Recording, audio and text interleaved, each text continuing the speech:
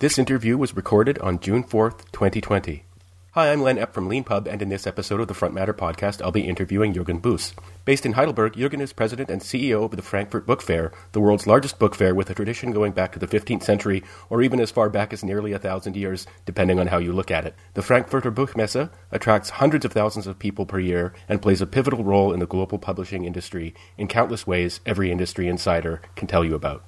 In addition to the many responsibilities he holds with respect to countless book industry and conference constituencies, by virtue of his role with the book fair going back to 2005, Jürgen is also a member of the scientific committee of the Sheikh Zayed Book Award, a very prestigious cultural award organization in the Arab world and one of the world's best-funded cultural prizes. In this interview, we're going to talk a little bit about Jürgen's personal and professional background, just to set the stage as we usually do, but we're going to devote most of our discussion to the Sheikh Zayed Book Award itself and talk about its purpose and the role it plays in culture and literature in the Arab world and beyond. I always like to start these interviews by asking people for their origin story. So, Jürgen, I was wondering if you could tell us a little bit about where you grew up and how you first became involved in the book publishing industry, which you've been a part of for, I gather, over 35 years now.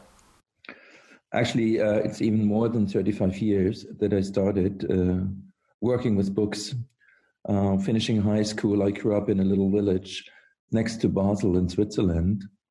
And my uncle had two bookstores. So there was always a connection with the book business. And I was interested in becoming an editor. So I did an apprenticeship for 2 years in a publishing house, but then got a degree in business administration on a business school, and worked all my life in publishing, worked for literary publishing houses. But I think what was very important for me was working for STM, Scientific Technical Medical Publishing, for more than 50 years with Springer Nature, and later on with John Wiley & Sons, an American STM publisher. And 2005, I got asked whether I would like to head the book fair, and I thought this is really something new. I still would be in the publishing community, would see my friends, would work with books, but still Frankfurt does have a huge cultural impact and does have a huge political impact as well. And this combination out of this actually was quite attractive for me, and now it's lasting for 15 years already. And there was a lot in another podcast. We would talk about how the Frankfurt Book Fair is handling, I think, a very, just from my outsider's perspective, very well the many complications of the COVID-19 pandemic. But today we're going to be talking about the Sheikh Zayed Book Award. And I can point people in the transcription. I'll point people with a link to a really great interview that you did recently talking about some of the challenges with respect to the Frankfurt Book Fair. But when did you become involved with the Sheikh Zayed Book Award? This also dates back quite some time. I was always traveling in the Middle East and was fascinated by the Middle East.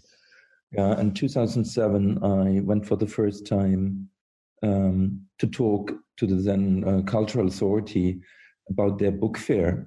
We also work as a consultancy for many years, and so we have many roles, not only organizing the Frankfurt Book Fair, but we also are like a German cultural institution, so we promote German culture abroad, especially literature, but we're also a consultancy. So I went in 2007 to Abu Dhabi and actually became friends with the then general director of the cultural authority. And so we always stayed in close contact, and I was very much interested always in the Sheikh Zayed Award, since it's a very special award. It's not only focusing on literature, but it's focusing also on many other aspects of culture, like cultural personality of the year, but it's also focusing on the publishing industry. It's focusing on translations, it's children books. So I think it's one kind of a cultural award which doesn't exist somewhere else. Yeah, it's a really fascinating award. I did a fair amount of research looking into it, and I just wanted to ask you generally. So, can you talk a little bit about the origins of the award and what its higher level purpose is? Yeah, actually, it's the name comes from obviously the late Sheikh Zayed, who was the important person, the leading figure in the Middle East and in the United Arab Emirates. And actually the founding father of United Arab Emirates. So he was very, very instrumental. And for him himself, education was so important, to train his people also coming from a humble background, he put all the emphasis on culture and education. And so this award is there to praise the late Sheikh Zayed on the one hand, but actually on the other hand as well, to promote Arabic literature and culture abroad. Because I think Arabic literature doesn't travel too easily. There are very few translations. And for the understanding of the Arabic culture, I think it's very important that you have access to what is published, what gets written, to all different ways of Arabic culture. It's a really interesting question. Why do you think that Arabic literature doesn't have more of a purchase on people's imaginations in the West? I mean, there are some obvious examples that one can think of, but generally speaking, I think a lot of people, even people who read a lot from all around the world, might have a bit of a blind spot in the West with respect to Arabic literature. Do you think is there a reason for that? Yeah, one reason I just mentioned, there are very few translations on the one hand. The publishing industry always suffered in the Middle East, So it was mostly about educational or spiritual literature.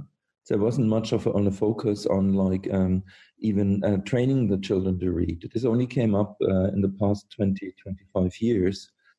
So actually, on the one hand, it's the interest of the West, We are following the tradition of the Enlightenment, which is a completely different tradition. So this made it very difficult for us. Then the interest of the international publishing houses in translating Arabic literature was always very difficult. And on the other hand, reading promotion is so important to the Middle East, to the Arab world. So a lot of things still have to be done. And is there something specific about the language that maybe makes it difficult to translate into, let's say let's say English or German? I think it's not the language itself. It's actually people learning the language, so they can be translators. So there are not many institutes who teach you how to translate from Arabic in a literary way into other languages. And actually also that a lot of titles then, because get translated from Arabic into English and then from English into other languages. And this doesn't help the quality. Mm-hmm. Mm-hmm. And Etta, just going up to the view from sort of 30,000 feet, I mean, you talked about how, partly the award is part of a larger cultural effort in the Arab world about literacy and things like that and promoting the culture. But one thing I think that a lot of people maybe don't quite understand is the literary award or prize or even competition goes back a couple of thousand years, at least in the Western tradition, going back, you can think about Euripides and things like that. Can you talk a little bit generally about the sort of profound role that prizes like this can play in advancing a country or even a person as a cultural figure? Yeah, I think the Sheikh Zayed Award does this on many levels. One level is actually on an academic level, to interest people, actually to deal with Arabic culture, to dig deep into Arabic culture, and work on a translation process for the scientific community all over the world. But this, I think, is one way. The other one that we mentioned before, it's about reading promotion and actually about quality of children books, to raise awareness how important children's and young adult books are, and to bring children to read. So this is very, very, very important on another level. Young authors, we have to encourage young authors to start writing, and help them to get a stage. And then again, we have the translation award. I think everything, the combination of all these awards together are there to put the development of a person into the middle by reading, by exchange, by getting new ideas, by strength and creativity. All of this you can find in the Sheikh Zayed Award. And so you're on the scientific committee of the award, and I was wondering if you could talk a little bit about what work you do specifically on that committee.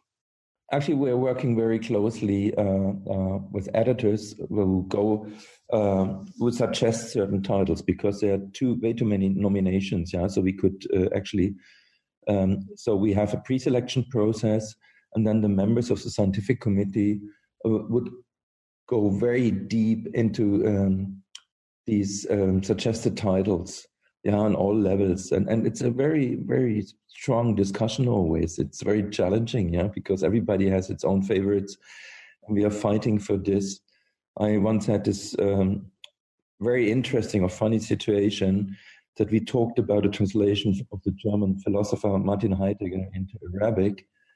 And actually, they made me read it in German, and then we read it in Arabic to see how the melody of Heidegger would still be there in the translation. So we really go deep into details, yeah. And having the other members are coming also from quite an academic background, but being based from Paris to some places to Egypt, so from many different places. So it's for me, it's always I learn so much from my colleagues, yeah, and I'm very happy and honored to be on this committee. It's interesting. I was laughing a little bit along with Jürgen when you talked about translating Heidegger. I read Being in Time way back when I was 19, I think, or something like that. Mm-hmm.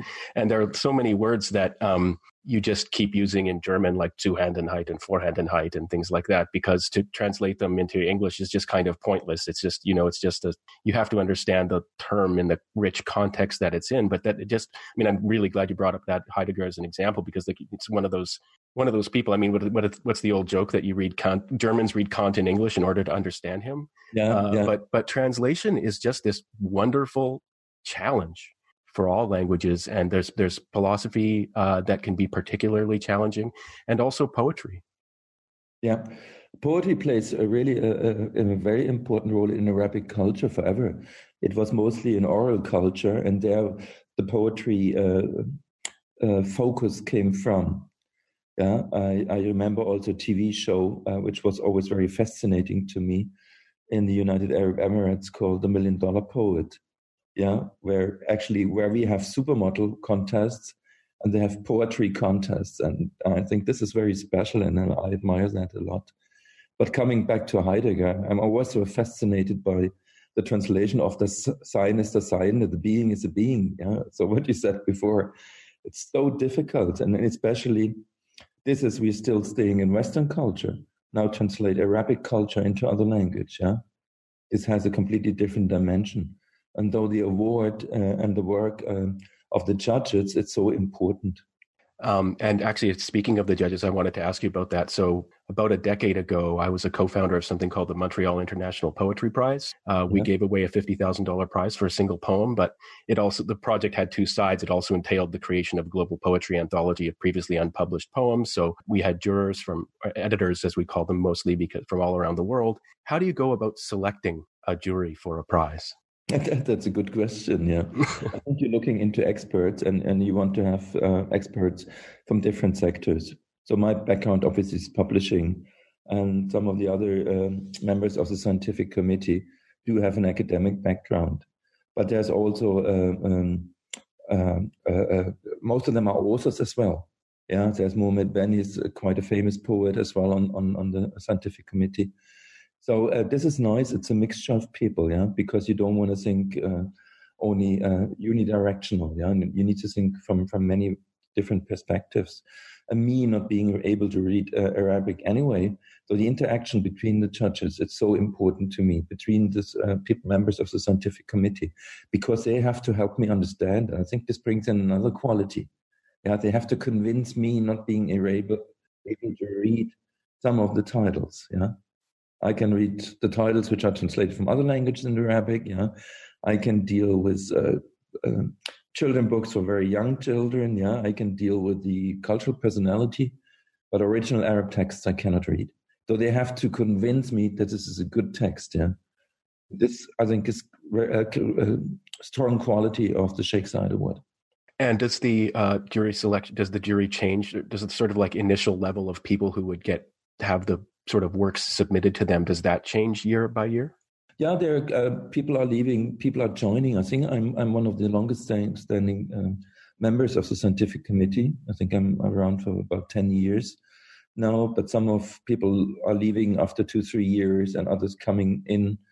Yeah, so sometimes it's a bit growing, there are new members, and also this makes it interesting. Yeah? Yeah, it's. I wanted to ask you something about objectivity, which is something that obviously with respect to things like this, like when I sort of ran my prize years ago, we could actually keep things anonymous because they were single poems. I think the line limit was like 50 lines or something like that. So things could be anonymous. If you really knew someone's work, you might be able to guess at who wrote it. But with prizes like this, I mean, everyone knows who wrote it. There's no doubt about that.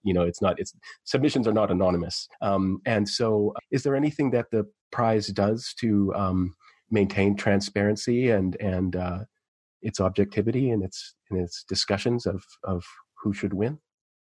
Yeah, actually, so we do have, besides the scientific committee, I think there are judges, and there are always at least two judges who would dig into one title, and they have to agree. Yeah, and we're going through all these judgments again. So it's a two-level process. Yeah. So you have first a pre-selection by these judges from all over the world, which come from different nationalities and different languages. There might be Italian, there might be American. They can come from all over.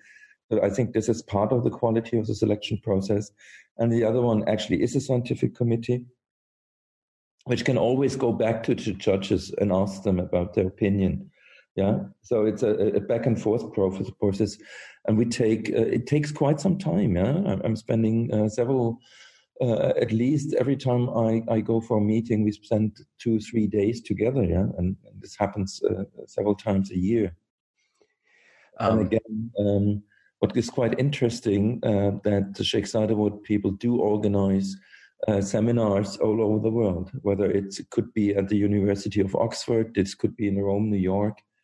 Yeah, we had a very good at the Public Library in New York recently, 2 years ago. There was a huge interest by publishers and academics actually to understand the award and to meet some of the winners. So it's also, I think, that everything is public, I think, is a guarantee for the quality of the Sheikh Zayed Award. And in all the years you've been involved, have you seen increased interest and awareness of, in the international community, of recognition of Arabic literature and culture? Yeah, actually, we see more translations because part of it's also translation funding. Yeah? So you need to convince people from the quality, but that also does help a lot if you can support the translation. Yeah, and this happens every year in different languages. And I personally do believe, because I'm also here in Germany working with a company or a not-for-profit organization called Litprom, Society Promote the Literature from Arab, Africa, and the Middle East. Yeah, and we offer translation funds or translations from these languages into German. Yeah. And now it's the other way around. And actually, we have to do a lot more on this translation, in these translation sectors. So translators can survive on the one hand and actually make these titles accessible. Even think of Africa. Yeah, what is translated from original African languages? Very, very little. Yeah, it's speaking of, making a living and surviving. I mean, the work of translation is incredibly difficult. It necessarily involves an understanding of two languages and two cultures, at least, when you do it. And it's arduous and not often well paid. And so one of the roles that prizes like this play is not only drawing attention to the works that have been translated, but also just providing some funds to the translators. And, it's the amount can be quite high for a big award, but often the author or the translator has been working in obscurity for years before they receive something like that. And it can really make a big, just material difference in their life and in the work they can do going forward. Yeah. Also, we once awarded scientific publishing house called Brill, which is focusing on Middle Eastern studies. And they use this money actually to publish more titles, to promote young authors. And that's the idea behind it. Yeah. Not to put the money in your pocket, but actually help the community. And there's very little in this field. Yeah, if you think what kind of magazines, what kind of websites, what kind of podcasts to really deal with Arabic literature. So there are a lot of things which have to be done. Yeah, and it gets even more important now. We're getting back somewhere in the age of nationalism. Yeah, and building up even cultural borders. With what is happening now all around the world. It's a really disastrous situation, and literature might help a little bit to bring down these borders. Translations might help a bit. Yeah, well, we could probably talk about that at length. Is promoting a kind of I'm going to say, sort of international view of culture, something that's very important to the prize, that sort of actively contesting the forces of nationalism? Yes, I believe that's one objective of this award. Actually, it's an objective of culture anyway, because an open society can deal with culture. A society and where you have censorship, yeah, where people are not encouraged to work on their creativity, yeah, will always turn into a totalitarian system. So actually, the Sheikh Zayed Award is also there to promote a liberal society. And especially in the Middle East, there's still a long way to go. Yeah? So it's a one step into the right direction again. Yeah, and for those who might not know, actually, Abu Dhabi is itself has a really big international book fair that happens every year that I would see as being part of this wider cultural project of bringing the world in and sending. Important, and they do have literature festivals, yeah. And I would love to encourage our friends in Abu Dhabi to even invest a lot more in their cultural activities. I think it's so important. On the one hand, you have something like the Louvre Abu Dhabi, yeah, which is focusing on the world's culture. I think Abu Dhabi has to focus a lot on its own identity, on its Arabic culture, yeah, not only reflecting what you find anywhere in the world as well, but focus on what you have and promote that and work on the creative spirit there. Speaking of, you mentioned events and different kinds of events that organizations like this and like the Sheikh Zayed Book Award and like the book fair can engage in around the world. We're in the midst of a pandemic that is having a huge impact. I don't have to tell you on people who organize events all around the world. How is, and I know actually I watched a presentation that was done of a sort of virtual announcement of the awards for 2020, where there were various people involved with the prize who shot videos of themselves introducing the winners and things like that, and then the winners themselves shot videos that were then edited together, and it's quite charming. How has the prize been adapting to things in addition to things like having a kind of virtual announcement? Has it changed the way you interact with people? Have you had meetings canceled and things like that? Not actually. We put everything with the Sheikh Zayed Award. We put everything into digital media. Yeah, so it's easy to communicate, and actually, people now have learned what 2 years ago people didn't like to work with Zoom or Teams. Yeah, and now it's there and it's going to stay. So some of our meetings are going to be easier. On the other hand, I sometimes believe these meetings can be very focused, but actually they are killing creativity somehow. Yeah, because people are one-to-one, like the two of us right now, focus on our topic. But what happens when people do meet somewhere, especially when I meet my colleagues from the scientific committee, there are so many other things we are talking about, yeah, because we have the time to do so. And we are sitting, sometimes I'm sitting with 2 people, sometimes we are like 10 people.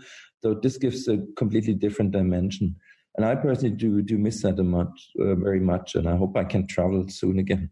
Yeah, it's a really interesting feature of the sort of literary world that although writing is usually something that is done in solitude, and reading is something that's done sort of effectively in solitude. You might be in a library, but you're not allowed to talk to interrupt people. But in the literary community all around the world, getting together is a really important part of things that people do. So, poetry readings, poetry slams, but even award announcements and galas and things like that actually play a really big role in addition to, the creativity that can happen in meetings, when you're managing things or when you're talking about, if you're a writer's group writing a TV show or something like that. But actually getting people together is something that's really important. Yeah, I always liked the idea of the Hay Festival, where a remote little city, 70,000 people attend, yeah.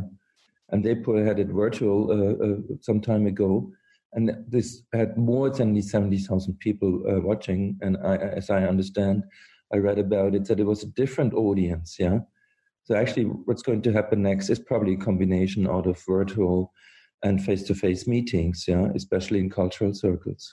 I don't think one can replace the other anymore. Yeah, but it has to be this combination. And this is just a very general question that I probably should have asked earlier, but what's the literary scene like in the Arab world in 2020? I don't think there's something like the Arab world. Yeah? Right. I think every region does really have a different, completely different situation. If you see a mega city like Cairo, does have a very lively scene. Yeah, and in the United Arab Emirates, there's quite some support for the literary scene. Yeah, so there are festivals, well organized festivals. Yeah, on other areas you seem very chaotic, but also you see a lot of blogs. Yeah, you see a lot of activities on the internet, and that's what I really like. I think people who decide to spend their life as literature can be very engaged. Yeah, there's a lot of motivation behind it, and they find many ways to reach their audience. And this is what I'm seeing in the Middle East. Yeah, because this is a very young literary scene. Yeah, it's young people. Yeah? It's people. Actually, I met people 16 years old starting to write. Yeah, and there's no formal training right now, though they have to learn from others. So they have to attend festivals. Yeah, and an academic education does not always help creativity. So, but it's good if you form circles, if you meet other people and exchange ideas. Yeah, thank you for challenging me on that Arab world formulation. It's far too broad and sort of lazy shorthand for a place that's obviously very diverse. And with respect to that, I'd like to talk to you a little bit about censorship. Do young people in that part of the world, in various parts of that world, are there places where people are more concerned about state reprisal for writing and publishing the wrong thing than others? You can find this all over the world, and actually I saw it like 10 years ago, 15 years ago, but you see what's happening right now. You can look into Hong Kong, you can look into what's happening in Brazil right now, yeah? You can look into the United States. You find very sublime censorship all over. Sometimes it's not even sublime, yeah? It's very obviously, yeah, that things are getting censored. Yeah, I had this experience where actually censorship meant that publishers didn't get any paper to print on. Yeah, so you could control what's going to be published. Yeah, and there's so many ways of censorship, of influencing people, of threatening people, and this is getting worse every year. And on that note, what do you think that people who care about it but aren't necessarily a part of the literary community can do to help contest these changes that we do see, unfortunately, happening in lots of different places? Yeah, on the one hand, create visibility. On the other hand, we also are part of a program where we give shelter to authors, yeah, which cannot live in their home country. Yeah, we hired Asli Erdogan for 2 years here in Frankfurt, together with the city of Frankfurt. It's an ICORN. It's a network of literary institutions. Actually, we have to protect these people, yeah, and we have to find a way that they can live without this pressure. And on the other hand, some people cannot leave their country. So we have to create visibility, whether they are in prison or whether they are threatened with prison. Doesn't matter. Yeah, we have to speak up all the time. Yeah, I'm working very closely with the IPA, the International Publisher Association. We had a phone call last night on the Prix Voltaire. Yeah, so give awards to these people. Yeah, actually make them visible. Yeah, so drawing attention to people who are being persecuted or even threatened or even operating under the sort of just vague possibility of this happening is the right thing to do. The one really important, I think, COVID-related question is funding, and particularly government funding. A lot of countries do spend money on the arts, and a lot of countries are perhaps thinking about how they want to. They're scrambling to get through the current moment. But going forward, I know particularly here in Canada, there's a lot of concern about what arts funding is going to look like, a year from now or 2 years from now. If we go through a prolonged recession, is there going to be money for the arts? How do you see governments in the Middle East responding with respect to arts funding? I think it's a different situation as it is here in Europe. Yeah, in Europe, you have always had these many state-funded projects. Yeah, I think in the Middle East, actually they are only about to build it up. Yeah, There's an idea of an Arab language institute to promote the language. This will also create more visibility for authors and for other artists as well. But there's a long way to go, actually, in this region, actually, to have this sort of state-funded or structural funding of culture. I just received a newsletter from about what's going to happen in Germany right now. Yeah, so we're getting a reduced VAT, and there will be a support of 25 billion euros actually for cultural institutions. Yeah, in the year to come, and so there are many different things, and this is not happening in many places in the world. As someone who sells books to people in Germany every day, when you say reduced VAT, do you mean the high-level VAT or the VAT that's charged on just on specific products? No, actually, we do have, for books, we have 7% VAT in Germany. For the rest, we do have 19%. And now 19%, as far as I know, are going down to 16%. And for books, I expect them to go from 7 to 5%. Yeah. And this does help, really. This does help bookstores, everybody in the value chain, actually. Oh yes, it makes a great deal of difference to people.